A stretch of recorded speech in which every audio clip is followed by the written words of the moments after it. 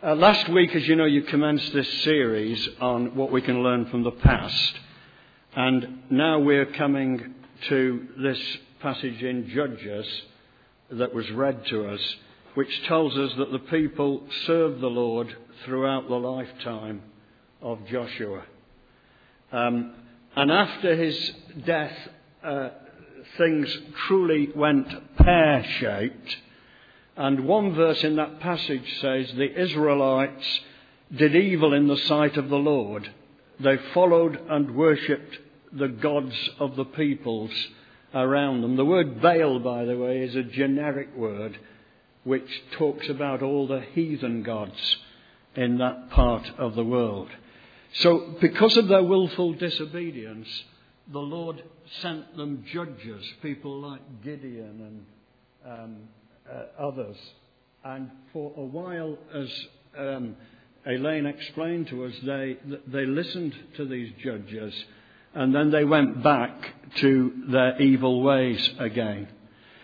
The important thing, however, as far as we are concerned, is what does this have to say to our generation? What does this have to say in 2018? And that's what I want to talk to you about now. On February the 21st, the evangelist Billy Graham died. A man who probably had more influence on the second half of the 20th century than probably any other person. In every continent of the world, thousands upon thousands of people came to faith in Jesus because of his faithful preaching of the gospel. And wherever you go in the world, you will find pastors, evangelists and missionaries who came to faith through his faithful preaching. And I am among them. On May the 20th, 1954, in the City Hall, Sheffield, in what was then called a relay meeting, no visuals then, just audio, I listened to Billy Graham, and at the age of 12 and a half, you'll work out my age now if you're good at arithmetic, I gave my life to the Lord Jesus Christ. But while Billy Graham, humble as he was, would not in any sense want to compare himself to Joshua, I find that the comparison there, for reasons I will explain, are very, very challenging. Joshua, the servant of the Lord, died at the age of 110. People are living longer today. It's been a week of people I know dying this week. The funeral of a colleague in Salisbury on Thursday. Yesterday I got a messenger to say someone in a church in Hereford I knew died. And just before I left tonight, I get yet another message to say someone else in their 90s has died. And the lady who contacted me yesterday about her husband said she was nursing two of her aunts, 108 and 110. Well, Joshua's 110. Billy Graham died at the age of 99. But sadly, what happened to the nation of Israel following Joshua's death has also, in many respects, happened to our nation since Billy Graham went worldwide with what he called, you wouldn't use this term today for obvious reasons, his evangelistic crusades. They're called missions or festivals today. But since then, when hundreds upon hundreds of young people came to faith in Jesus, our nation has become much more secular, much more godless. So I want us to think tonight of some of the reasons why that has happened. Coming toward the end of his life, Joshua said this to the Israelites. It's not in the passage we read, but it's integral to it. He said, if serving the Lord seems undesirable to you, then choose for yourself whom you will serve. Whether the gods of your forefathers who served beyond the river, that was in Egypt, or the gods of the Amorites in whose land you are now living. But, and what a but, as for me and my house, we will serve the Lord. In more senses than she has realised, some of the comments from Jan tonight and the pieces that she has chosen are very appropriate to what I'm going to say. Sadly, that warning of Joshua's was not heeded, and the Israelites, as we have said, did serve other gods, much of what we see happening today. Chief among those modern-day gods here in the West is the god of materialism. And I'm going to be talking more about that in a moment. But other less obvious forces are at work eroding our Christian heritage. Along with materialism, there is pressure in the area of morals. There is a growing spiritual indifference, and there are issues within the home. Less and less people see their need for the relevance of God in their life and are making spiritual matters a priority. It's not important. Doesn't matter. Consequently, here in the West, people may have plenty to live with, but they have little to live for. I thought I'd try and do what Premier Praise suggested I do. And I went on Siri on my iPhone and I asked them what the meaning of life was. They came up with some scientific reasons tonight, but when I did it the other day, they referred me to Alpha. So there you go. But the meaning of life is less clear for people. So in the face of all this, we as Christians must be more resolute than ever in saying, as for me and my house, we will serve the Lord. And that has a challenge for churches as well. Now, I don't want to sound all negative tonight, and it's good to think more positively about what is happening. Largely because of ethnic growth, but not exclusively. There are, in fact, some very large churches today in some of our major cities, where they are attracting hundreds of young people. We should also be grateful for what's happening in the Anglican Communion, where 85% of their training pastors are evangelicals. At the funeral we went to the other day in Salisbury, the rector, who did the funeral beautifully, I went to thank him afterwards, and he apologised for the formality of the service. And I said, I thought you did it beautifully. And he said, I'm very informal on Sunday. I don't even wear a dog collar. And there he was, worshipping the Lord with his hands up. It was just beautiful, wasn't it? The worship group, everything. So we should thank God for these things. We should also thank God that because of United Bible Weeks, Soul Survivor, Alpha, and other such things, we are less insular in our thinking today, a lot less insular. And we've finally grown up and recognised that there are Christians in other denominations. And some of us try and keep tolerant, like Chris and I have decided to go to the big church day out today. I don't know whether the music will blow us away, but it's good, isn't it, that Christians are mixing together. These are all positive things. Another thing we should thank God for are the lovely songs that are being written today. In the days of the Wesleyan revival, great hymns were written, some of which we still sing today. But now we have songs by Matt Redman, by Tim Hughes, by Keith and Christian Getty, and many others that express, I think, so beautifully our faith. I was preaching last week in Burton, and I put on at the end of my sermon a clip from Christian Greta. It's spelt with a K. And beautiful, absolutely beautiful words that express our faith so well. But there are other factors of more concern. So I want to mention 5 things that we should pray into individually and as a church. The first thing is what I've called the pace of life. Okay? The pace of life.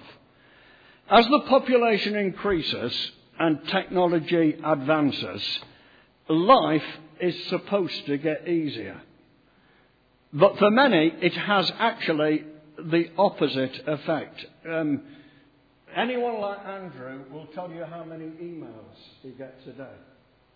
And I get dozens. And it just increases your workload all the time. Mobile phones, tablets, computers, designed to save us time, but in some cases those technical advances actually give us more work. People expect instant answers to emails and quick deliveries for what they order online. And if it isn't prime delivery, that's next day delivery, then it's a poor delivery, never to be used again. I was so amused the other day that Mark Zuckerberg's account on Facebook was someone jammed into it. But these are the pressures we face today. Even modern cars, which are more reliable, can be a point of friction with paying for the vehicle. Vehicle servicing, Jan, you know all about that, don't you? You do, yeah. Repair bills, traffic jams, accidents, and all the rest of it. Just a few examples of what I mean. Life is like a roundabout. It seems to be spinning faster and faster and faster. We want to get off it because we feel dizzy, but try as we may, we can't get off it. So what happens in that hectic schedule? Family members actually become at times strangers in their own home. We had some American young people stopping with us, 2 young ladies once. And we asked them what surprised us most about the UK. Do you know what she said? One of the young ladies said to us, she said, "You eat together." You eat together. She said, "We never eat together at home now. Just fast food all the time." So, in contrast to the rural life of yesteryear, many things are no longer done together. The simple joys of life have evaded us. So actually, in a very subtle way, the fabric of life begins to unravel. And it actually affects us as Christians. Secondly, another assault that we face today is the rise of materialism. The rise of materialism. This is the everyone has it society, so we must have it. So people fill their homes with gadgets, the latest ultra-definition TV, an upgraded PC, a new carpet, and in some cases, these homes filled with gadgets are empty of happiness. And yet what pressure we do face today to buy these things. Not only because other people have them, but pressures from the manufacturers with endless sales because they're desperate to sell us their goods. People are made to sound behind the times or below standard if they don't get these things. Chris and I went to see a Tudor house yesterday. We're in the National Trust. A most fascinating visit. This house went back to 1504. Hadn't got proper foundations. It looked as if it was about to fall down any minute. But they said that when they built that house, the fire was literally in the middle of the earthen floor. It wasn't even a stone floor. Glass had not even been invented. And to talk about the toilets, my goodness me, they just threw it out of the window. Now, none of us would want to go back to that. We thank God for some of the things that we have in the 21st century that were once considered a luxury are now considered as norm. But what is important is our priorities and our motives for having these things. And that's why this word from Jesus is so important. Watch out. Be on your guard against all kinds of greed, for a man or woman's life does not consist in the abundance of their possessions. A third assault on Christian beliefs and practices today is the mobility of labour. I pastored at a city church in Coventry, and the congregation changed in 5 years. Simply because there were a lot of professional people there, and they're moving on all the time with their work. In the UK, people move homes on average every 5 to 6 years. And you're doing it tomorrow. Well, there you go. We will. But that means that annually, millions of families have to start in a new environment, a new school, a new job, a new church, and so on. So for some, including Christians, it becomes very, very difficult to put roots down. There's a tendency actually to avoid strong personal commitments and involvement. You see, we may not be around for too long, so we better not get too involved. So consequently, without those commitments, there's no sense of where home is or where it ever was. But without a fixed place to call home, without permanent relationships on which to depend, without a sense of loyalty, then we tend to drift.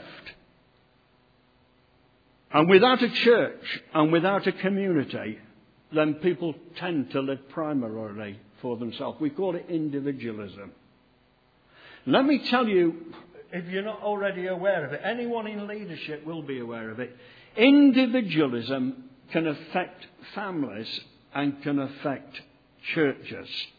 So commitments begin to break down. We just do our own thing. Nightclubs, there aren't as many nightclubs today. And it's partially because people do it at home now. Fourthly, and I want to talk a little more about this because I see this as being so important. That's not important, but the principle behind it is important. The erosion of marriage. Sorry, I spelled that wrong. It should be I-A-N. After creating man, he observed that it was not good for him to be alone. Have I spelled that correctly? Oh, I've got it incorrect on here, sorry. I've done well. My wife is the spell checker, you see. Okay. God said it's not good for man to be alone. So he provided a lady, and in joining to them together, he pronounced that the union was very good. And in the New Testament, Jesus underscored that it was God who seals marriage. And he said, therefore, whom God has joined together, let not man divide. But you don't need me to tell you, today's society has flagrantly disregarded that explicit command. And our country has one of the highest divorce rates in the Western world. Almost the last statistic I read is that 1 in 2 marriages will end in divorce. And every day in Britain, 500 couples are divorced. Now this is not to pass judgment on any of you if you have found yourself in that situation. But what I am saying now is that this breakdown of marriage is something that should deeply concern us all. Happy marriage, of course, begins in the first place with finding the right partner. So this is something, in my view, that we need to preach far more in our churches. We need to teach our young people what it means to have the right relationships. A Russian proverb says, before embarking on a journey, pray once. Before leaving for war, pray twice. But before you marry, pray 3 times. There's also an Arabian proverb which is even more explicit. Choose your horse from 100, your friend from 1,000, but your wife from 10,000. Did you hear that, Malcolm?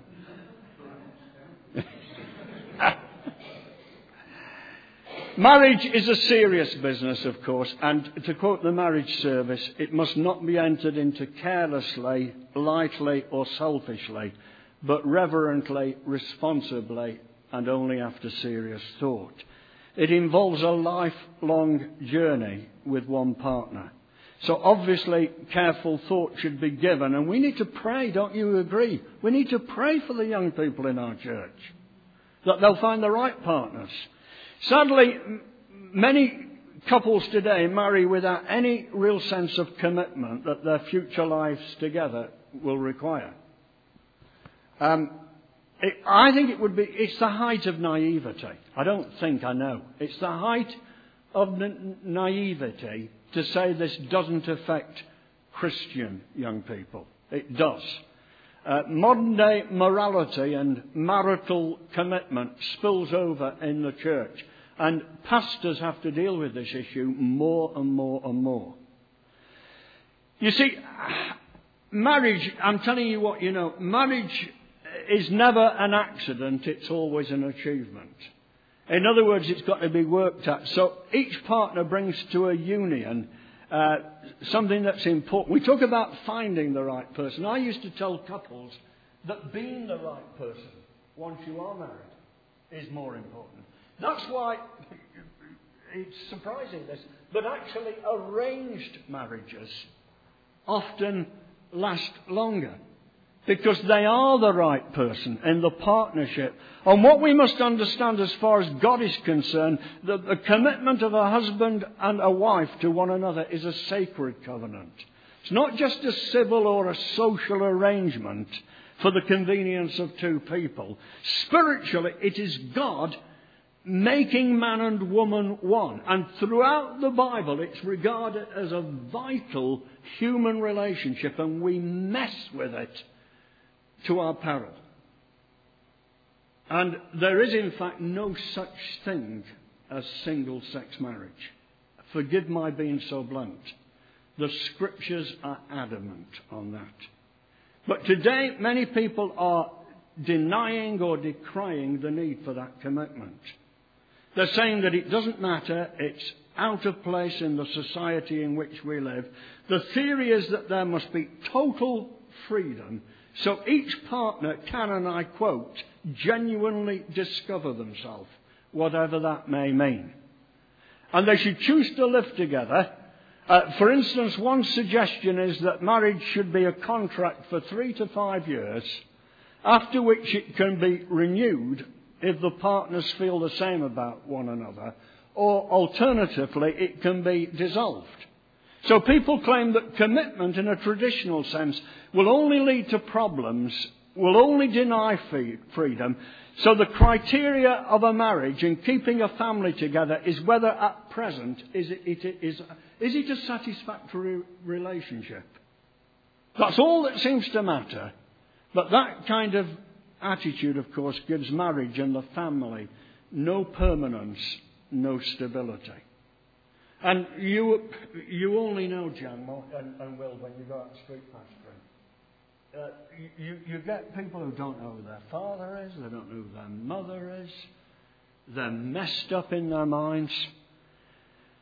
And what we see happening in marriage today is now beginning to happen in other areas of society, including the church. People choose to miss a Sunday service because it's a nice day. I mean, for goodness sake, 2 hours in a 168-hour week. Is that asking too much? Or they choose to miss sleep because they want to sleep in. Unless, of course, you're ill as you were this morning. That's a different matter. Rather than believing that being at church should be their priority. And I'm not just speaking as a pastor. There is, of course, no way of guaranteeing that everyone who gets married will always be happy. And I hate the judgmentalism of the past. And I have married divorced people. Any more than we can guarantee that the church we go to will always be happy in. Sometimes husbands and wives or people in our church will annoy us. Sometimes there will be difficulties to work through.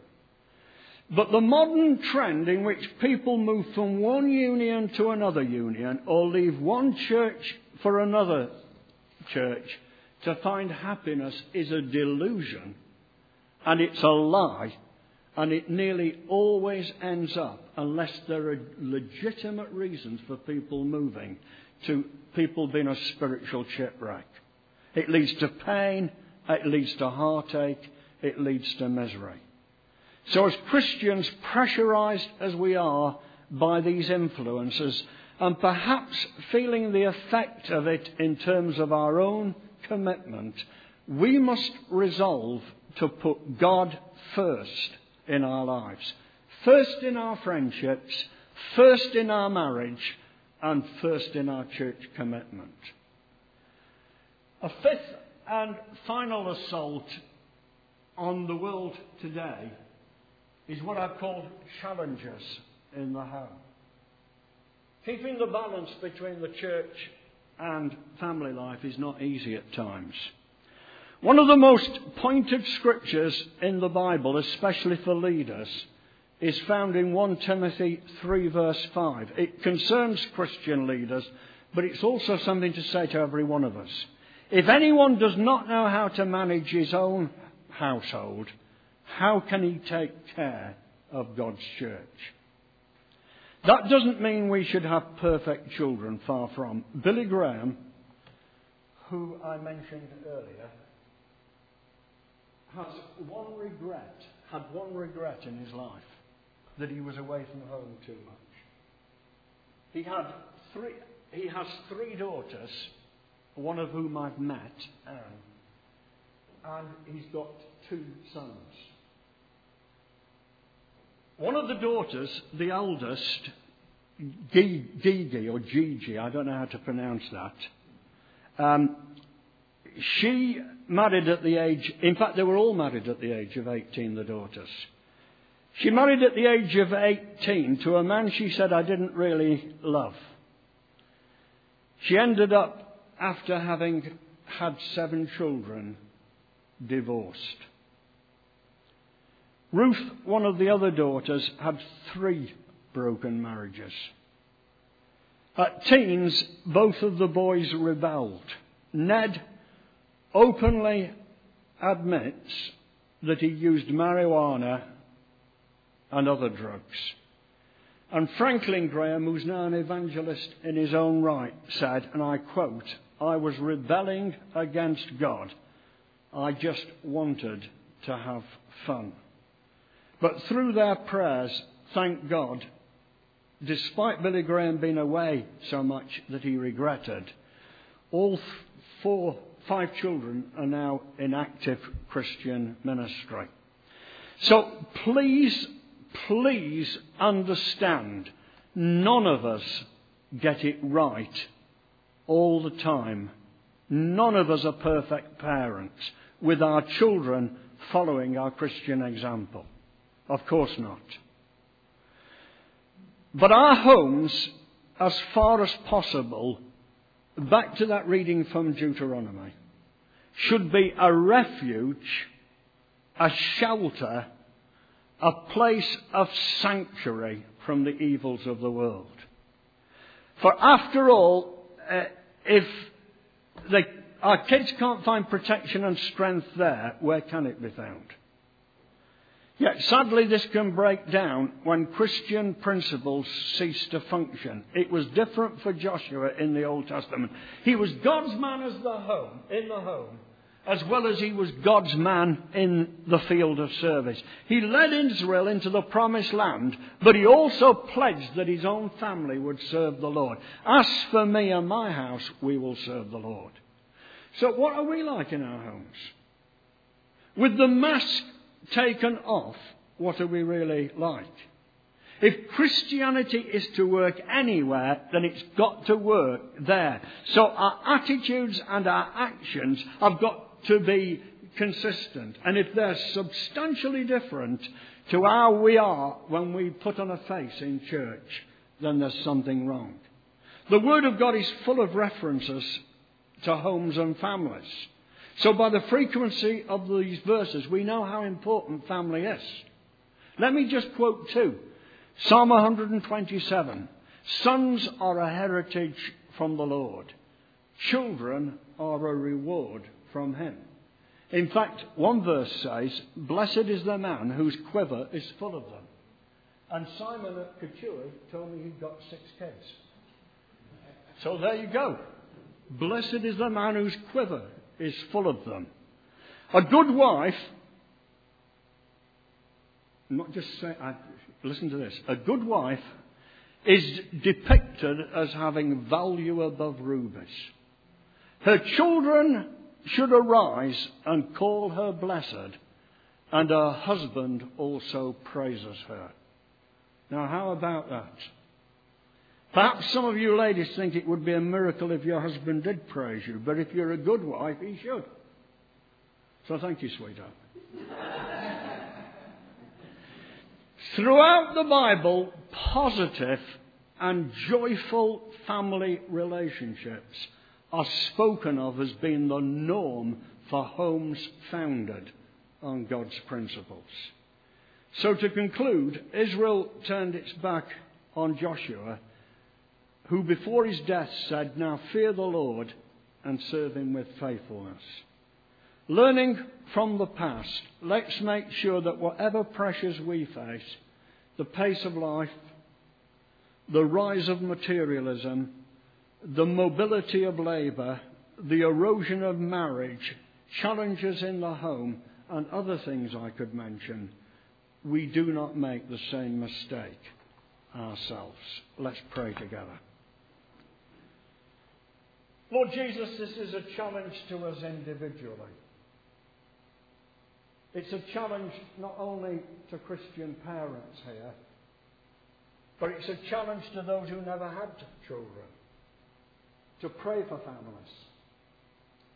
It's a challenge to the Sunday school teachers in this church. It's a challenge to those of us who preach the Word of God. It's a challenge to those of us who have involvement with young people. It's a challenge, Lord, for consistency in our life and a lack of hypocrisy. It's a challenge, Lord, to stand up for what is right, not in a judgmental, proud way, but abiding by the abiding principles of the Word of God. Would you help us to do that individually? Would you help this church to do that? Would you guide them in their future? In Jesus' name I pray. Amen.